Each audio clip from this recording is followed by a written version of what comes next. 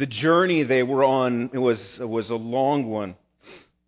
The travelers were weary. They had faced hardships of many kinds, life-threatening dangers.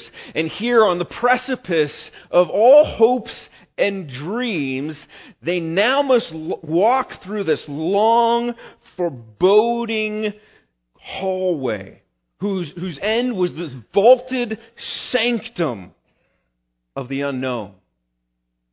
And horrifyingly beautiful was the billowing smoke from these flames that were rising all around them, filling this vast expanse.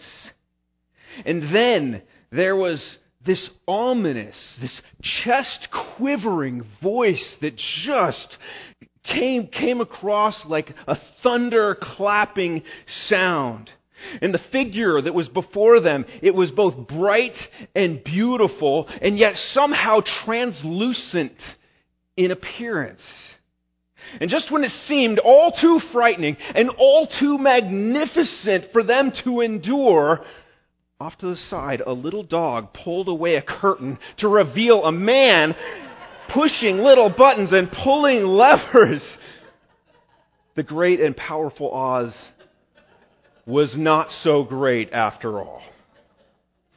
And that's the way things seem to be in our day and age and throughout history. We prop up these people as examples of human strength, of human morality, of intelligence, of integrity, of authenticity, only to eventually just be completely let down by them. Because after all, they're merely human. Who can you trust? Who is it that you can look to? Wouldn't you just love to have a leader and you could say, finally, this is the person. This is the one who's going to make a difference, who we can look up to and rely upon.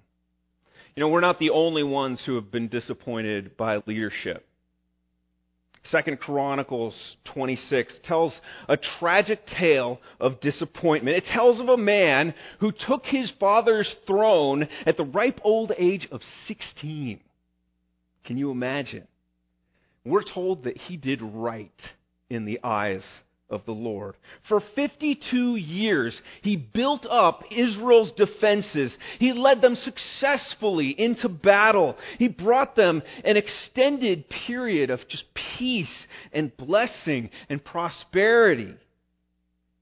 Verse 15 of 2 Chronicles 26 says, his fame spread far. This guy stood out from so many other kings. He was a cut above. He was the man who was revered, who was trusted, who was loved by his people. But King Uzziah's glory days would not last forever. We're told in 2 Chronicles 26, verse 16, but when he was strong, he grew proud to his destruction.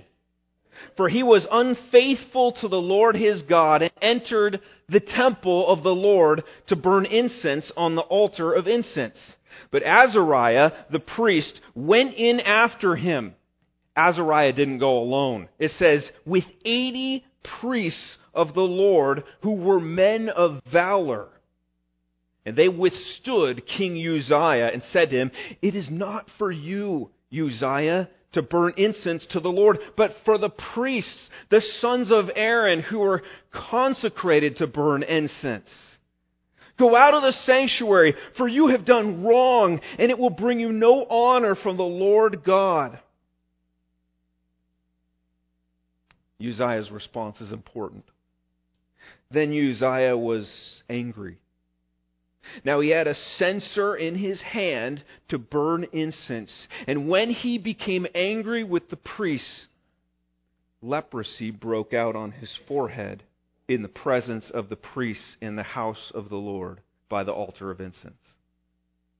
And Azariah, the chief priest, and all the priests looked at him, and behold, he was leprous in his forehead. And they rushed him out quickly, and he himself hurried to go out because the Lord had struck him, and King Uzziah was a leper to the day of his death. And being a leper, lived in a separate house, for he was excluded from the house of the Lord. The king of Israel, he was powerful. He was honorable. He was a God-fearing man. He thought that he and God were good. But apparently he forgot one thing. He forgot one thing. He forgot that no matter how powerful you were, no matter how close you thought your relationship with God to be, you don't disregard the holiness of God. You don't disregard the holiness of God. There were very specific, very explicit, strict rules that God had laid out for how He was supposed to be worshipped. Who could enter that sacred temple space where He dwelt among His people? And King Uzziah, he found out the hard way how foolish it was to put God to the test. Uzziah died. And when he died, it left a vacuum in Israel's leadership. The man whom these people had grown to love and appreciate and trust, he's gone. Who do we look to now? Who do we trust? Who do we look to when others have let us down?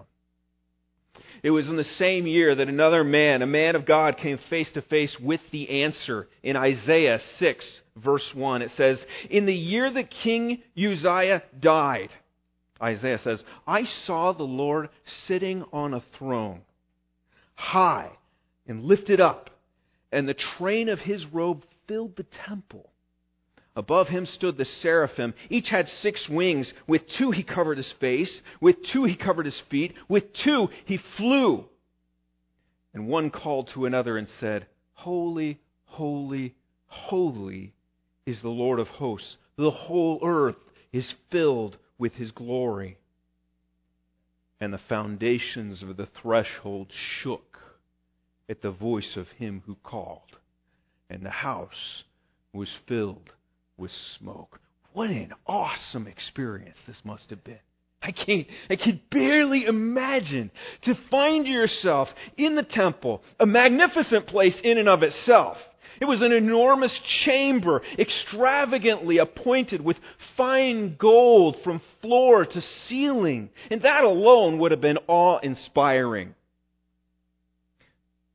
But then, to have your eyes opened, to see the majesty of God Himself enthroned in glory, to take in the enormity of His robe that is just spilling out in all different directions, filling this space, consuming it.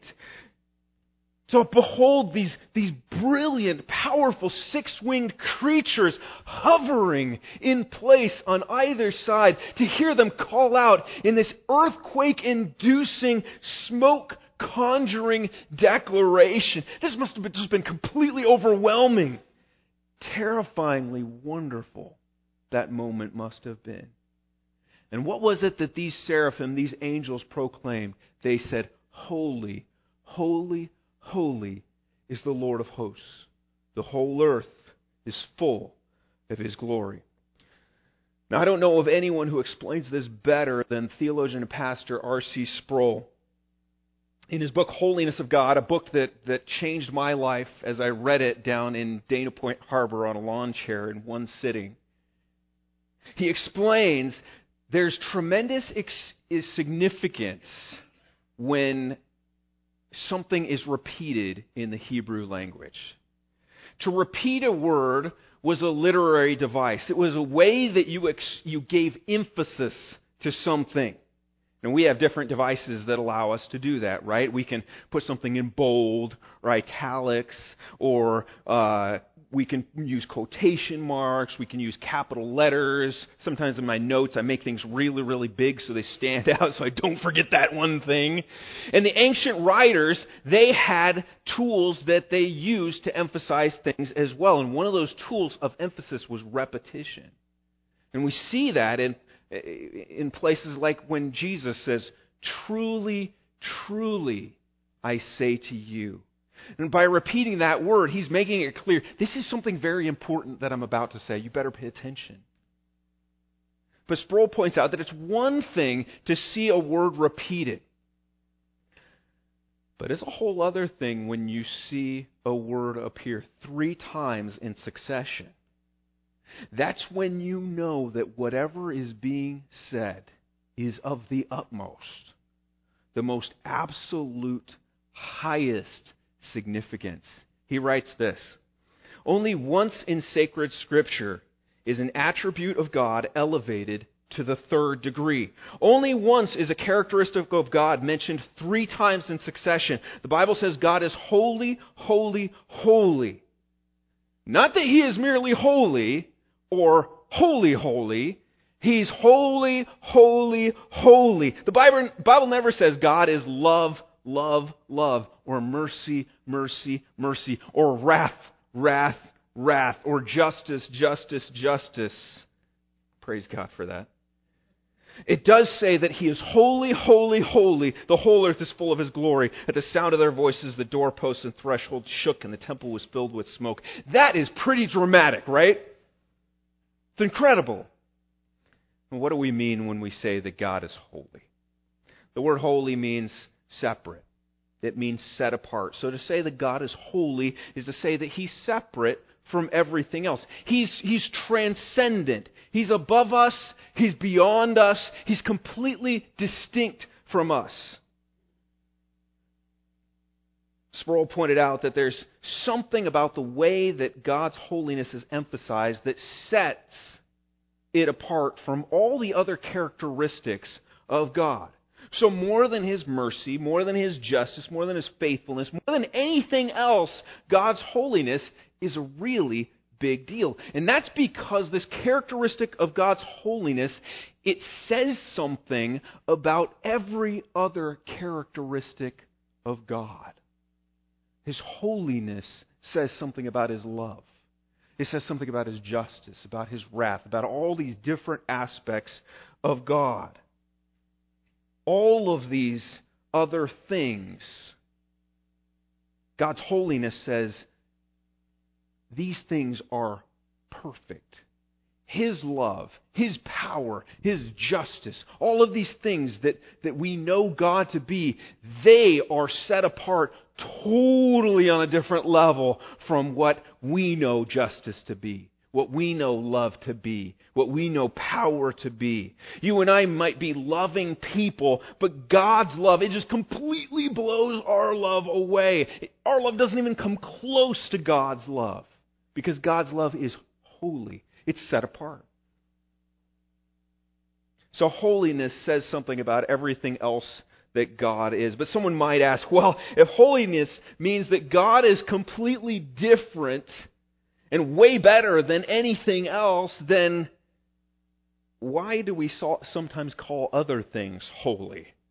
Like holy days, or holy ground, or holy cow. There's a difference. There's a difference in what holiness means when it refers to God and when it refers to other things. I could say that my toothbrush is holy. And it is, in a sense, or at least I want it to be. I found recently that one of my daughters, I won't mention her name, but my toothbrush should be holy. But as sacred as my toothbrush may be, as sacred as it is to me, there are limits to its sanctity. It's separate insofar as I keep it in a particular place. And I let people know, let me tell you, I have let people know, do not use this toothbrush. This one's mine. But that doesn't make it completely holy. Its location isn't completely separate. It sits on the counter right next to my wife's toothbrush. It's separate, but not completely separate. It resides under the same roof, even the same room as so many other things in the house. And it's not completely separate in its nature either, is it? Because it's designed by human beings. And it's manufactured out of stuff that other things in the house are manufactured out of that exact same stuff. In the same factory as all kinds of other toothbrushes. The uniqueness of my toothbrush, it only goes so far. It's only so holy, so sacred. Its holiness is limited. It's limited by nature, it's limited by location, it's limited by purpose. I can tell you exactly what the holiness of my toothbrush means and what it looks like, and I can tell you its limitations.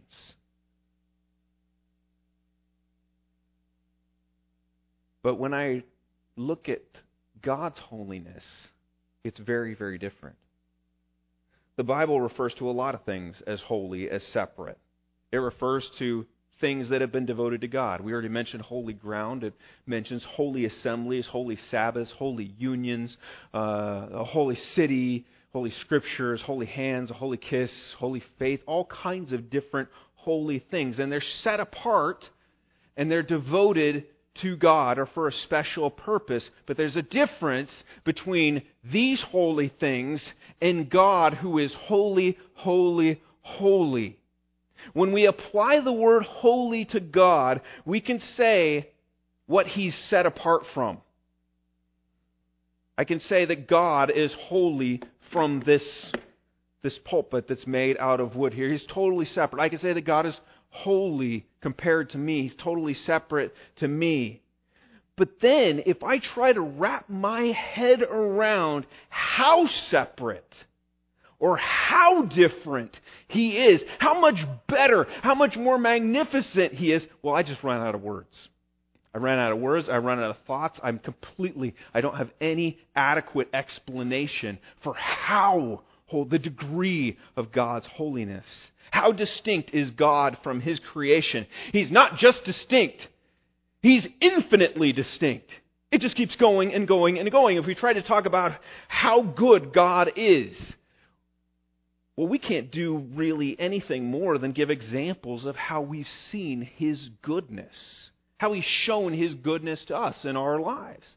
We can talk about how beautiful this world is. We can go down to the water and we can say that God is just, His goodness is amazing. I mean, He gave us this incredible view, this incredible ocean, or this beautiful sky, or what. We can look at all God's creation and say, wow, God is good. We can look at the marvelous reality of His love and His goodness in Jesus Christ, right? And we can say, wow, that God would love me so much that He would send Christ to take my place, even while I was still in rebellion against Him. While we were still sinners, Christ died for us. He is good, isn't He? It's amazing. But we can't put His goodness on any sort of scale. We can't measure how perfect He is because He's limitless. He says in Revelation 1:8, I am the Alpha and the Omega, says the Lord God, who is and who was and who is to come, the Almighty. If I ask how utterly different and utterly superior God is from the rest of His creation, I'm going to embark on an unending journey. The word holiness, I don't know if this is a scholarly term or not, but in my mind, holiness is a trajectory word. Because when it says that God is holy, holy, holy, it points me in a direction on a journey that I will never get to the end of that. It's kind of like a vehicle that propels us towards this spectacular otherness of God, which we'll never be able to fully realize, never be able to fully grasp or describe. If we went warp speed in search of the end of God's perfections, the end of His distinctiveness from us, well, we're never going to get there. We'll just keep going and going and going. That's what holiness does. It points us to the ultimate supremacy of God. And it's found in God alone. You and I will never be able to fully understand how good God really is. Why? Because He's holy. We'll never know how loving, how powerful, how awesome He is, because He's holy. But just because God's holiness means that we'll never fully grasp it, well, that doesn't mean we can never know anything of it. We can know something about God, right?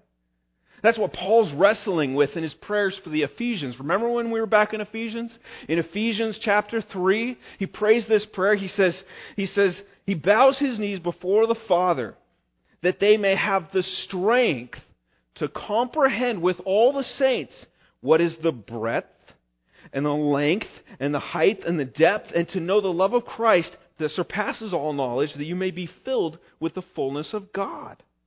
He's praying that they may come to know how big all this stuff is, how wonderful God is, and then he says, oh, by the way, it surpasses all knowledge. I want you to know what cannot be fully known, but I want you to know more of it. And you'll never get bored of it. Because it just keeps going on and on and on. I want you to know more. I want you to know what can never be fully known. English theologian John Stott wrote, Christ's love is as unknowable as His riches are unsearchable. Doubtless, we shall spend eternity exploring His inexhaustible riches of grace and love. I love that. And I long for that. And I hope you do too. We're familiar with the Supreme Court. Some of us wish we weren't. We're familiar with something called a burrito supreme. And some of us, again, wish we weren't. How supreme is God supreme? God supreme is infinitely supreme. 2 is greater than 1. 200 is greater still. 2 trillion is incredibly different than the number 1. But how different is the highest number possible from 1?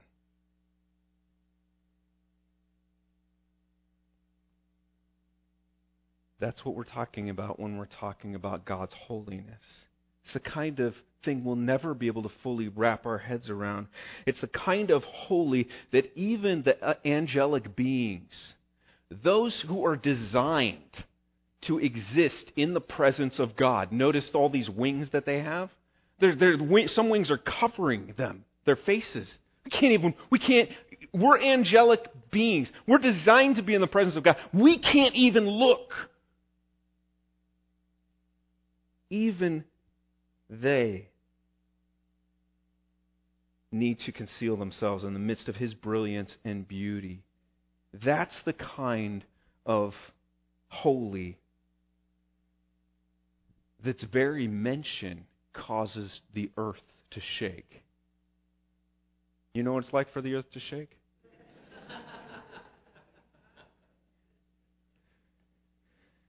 What Hannah prayed in 1 Samuel 2:2 was dead on. There is none holy like the Lord, for there is none besides you. There is no rock like our God. God says in Isaiah 40, verse 25, To whom then will you compare me? That I should be like Him, says the Holy One. The answer is no one. You can't compare Him to anyone. He is who He is. He's not the wrinkled old wannabe hiding behind the curtain and pulling and pushing levers to try and convince you how great and powerful He is. He's holy in the most extreme sense of the word, and He's holy through and through. Where do you turn? Who do you trust? Who do you look up to when others have let you down? Well, you turn to the Holy One. You turn to the Holy One. You acknowledge the one who is superior over all others. Unlike other kings, this king is completely unique. Unlike other leaders, he is utterly perfect, unwaveringly constant, unceasingly good. He's the one you turn to. He's the one we should have been relying upon all along. He's the one that you give everything else up for. He's the one you hang all your hopes and dreams. You hang them up so that you can be with Him, enjoy Him, and worship Him. Or do you? Do you really want to do that? When Isaiah found himself in the presence of this holy God, you might think that he would have just been completely overwhelmed with joy. This is the greatest thing ever. This was Israel's one and only real hope. Yeah, we had a great king, and that was a good run, but he was so disappointing in the end. And now we've got God. He's the source of their blessing. This is a cause for celebration.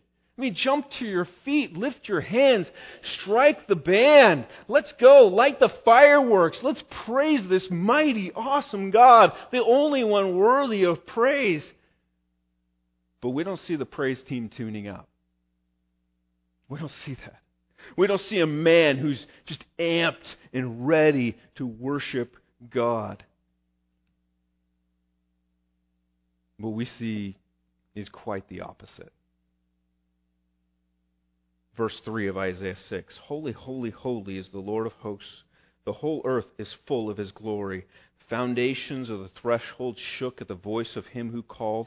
The house was filled with smoke. And I said, Woe is me. Woe is me, for I am lost. For I am a man of unclean lips, and I dwell in the midst of a people of unclean lips. For my eyes have seen the King, the Lord of hosts. When you might expect to hear shouts of praise, just extreme jubilation, the first words that escape Isaiah's lips are, Woe is me. Woe is me. As he's confronted with the holiness of God, he can do nothing other than to speak a curse upon himself. Woe is me. No, woe is me does not mean shame on you. Isaiah, bad. You're not very good. Shame on you for shame. As if, he wants to prove to God, see, God, I realize how good you are. No. Woe is me is a pronouncement of doom. Pronouncement of doom. The Old Testament prophets, they were known to speak woe on behalf of God, declaring doom on these cities, on nations, on individuals even, who were deserving of God's punishment.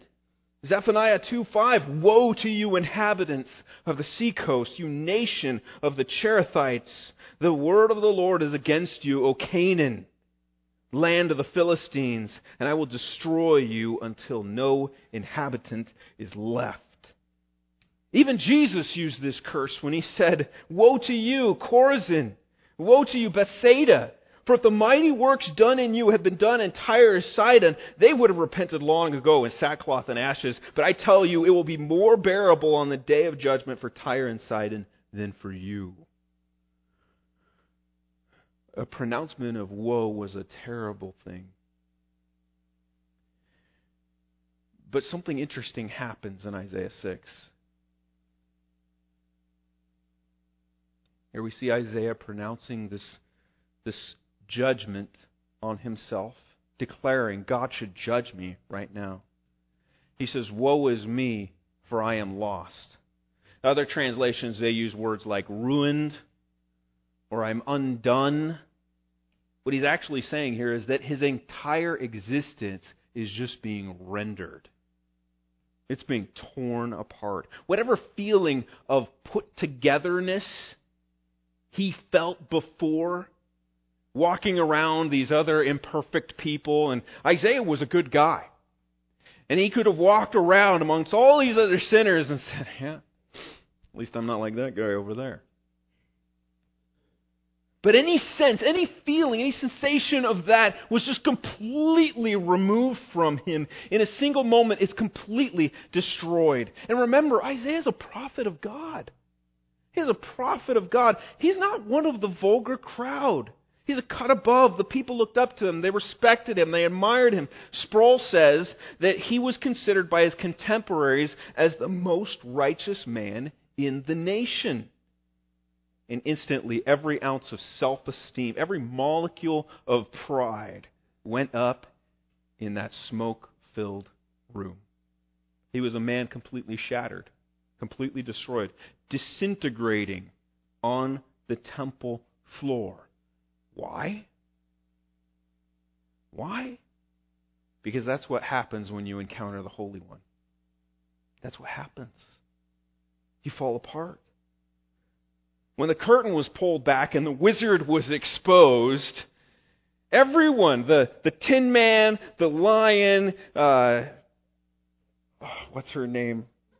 Dorothy, they all breathed a sigh of relief. Oh, he's not the terrible. He's not the all-powerful. He's just this old man over here. Whew. Oh, thank goodness. Not nearly as intimidating as we first thought. But when the veil is lifted to expose the reality of God's holiness, Isaiah is completely wrecked. He's not who I thought he was. He is far more. That's because God's holiness exposes what is unholy. That's why we're terrified. We seek God's holiness and we come to any experience of it, and our unholiness is exposed, completely laid bare. The revelation of His limitless perfection, His absolute purity, it just cuts right through our feeble attempts at goodness, and our own sinfulness just lies naked there before Him. Hebrews 4:13 says, "No creature is hidden from His sight. All are naked and exposed to the eyes of Him to whom we must give an account." When you experience even the smallest measure of God's holiness, the reality of your insignificance, your powerlessness, it just becomes apparent. Even those trophies that you hold up of all the good things that you did, they're shown for what they really are. Isaiah 64:6, we've all become like one who is unclean, and all our righteous deeds are like a polluted garment. Put that in the incinerator. I don't even want to look. I don't want to smell it. Get it out of here. The brighter the light shines, the darker and more sinful our fallen hearts are revealed to be. We like to think that God will overlook some of the wrong things that we have done, just like we overlook the wrong things that other people done. Sometimes we'll turn a blind eye to things that people do, right?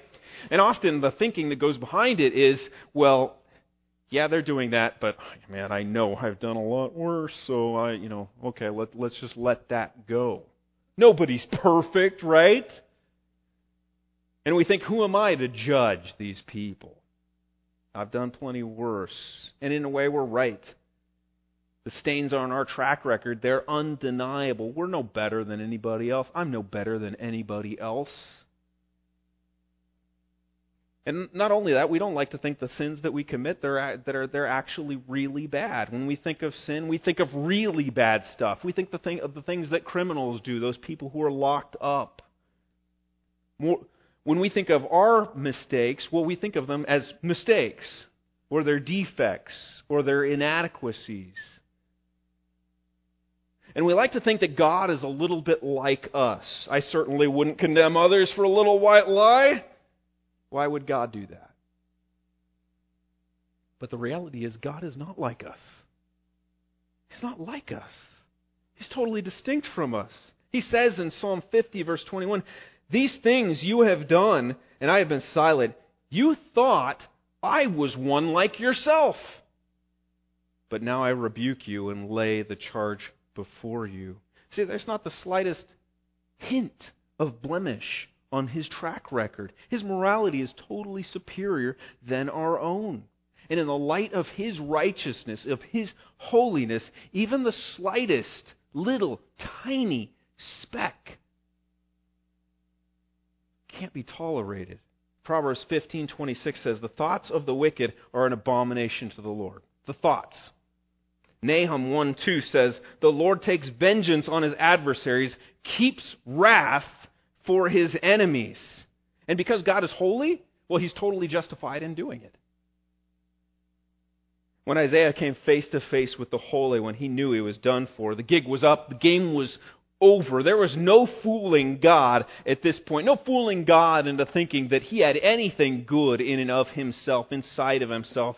He knew that there had been words that had come out of his mouth that weren't so good. He knew he lived amongst a people who spoke words that were dishonoring to God and dishonoring to God's creation. He knew that they deserved punishment for those words. He knew that he deserved punishment for his words. And so he doesn't wait for God to pronounce judgment. He pronounces it on himself immediately. Woe is me.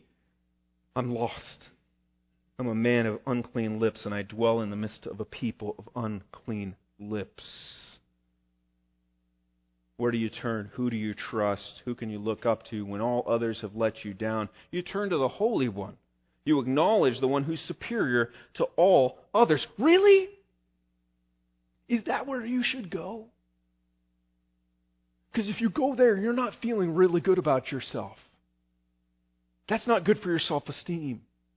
What we've seen in Isaiah 6, when you go to the Holy One, that's far more like suicide than it is salvation.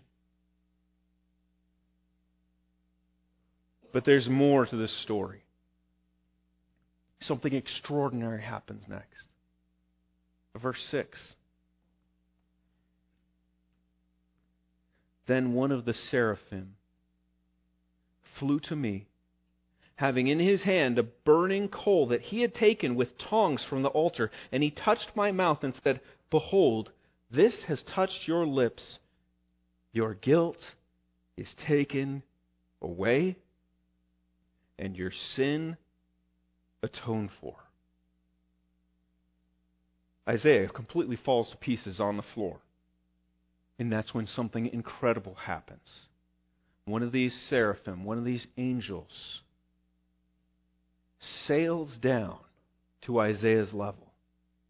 And in his hand are tongs. They're tongs gripping a fiery hot coal. This thing is so hot, even the angels can't touch this. Check out how Sproul describes what happened next. The seraph pressed the white hot coal to the lips of the prophet and seared them. The lips, he says, are one of the most sensitive parts of human flesh, the meeting point of the kiss. Here Isaiah felt the holy flame burning his mouth. The acrid smell of burning flesh filled his nostrils, but that sensation was dulled by the excruciating pain of the heat. This was a severe mercy, a painful act of cleansing. Isaiah's wound was being cauterized. The dirt in his mouth was being burned away. He was refined by holy fire. At the moment of abject terror, when Isaiah was beyond a shadow of a doubt in his mind that he was done for, that's when this holy God displays his supreme hatred of sin, and yet at the same time, his supreme and absolutely astonishing mercy. It's incredible. Yes, the answer is yes. We can and we should look to the Holy One. And though we lie completely exposed in the light of His beauty and His holiness and His limitless perfection, though we are exposed as children of wrath, people who should be punished, fully deserving of righteous judgment, if we humbly acknowledge our sin before Him, we have nothing to fear. Why? Because of what Isaiah 57 tells us. Because of the one who is high and lifted up, who inhabits eternity, whose name is holy, dwells in the high and holy places. He says that he also dwells with him who is of contrite heart, contrite and lowly spirit, to revive the spirit of the lowly and to revive the heart of the contrite. The holiness of God, yeah, it exposes our sin, but the holiness of God extends mercy to those who acknowledge their sin and look to Him for salvation. He loves those who see themselves in the light of His holiness and they just acknowledge their brokenness. He loves to revive and breathe life into their souls. Like He did for Isaiah, He loves to blot out their sin and wash them clean of all their unrighteousness. We're told in 1 John 1:9, if we confess our sin, He is faithful. He does this. This is what He does. He is just to forgive us our sins and to cleanse us from all unrighteousness. And it's in this forgiveness that we see another picture of the holiness of God displayed. God's hatred for sin is so great.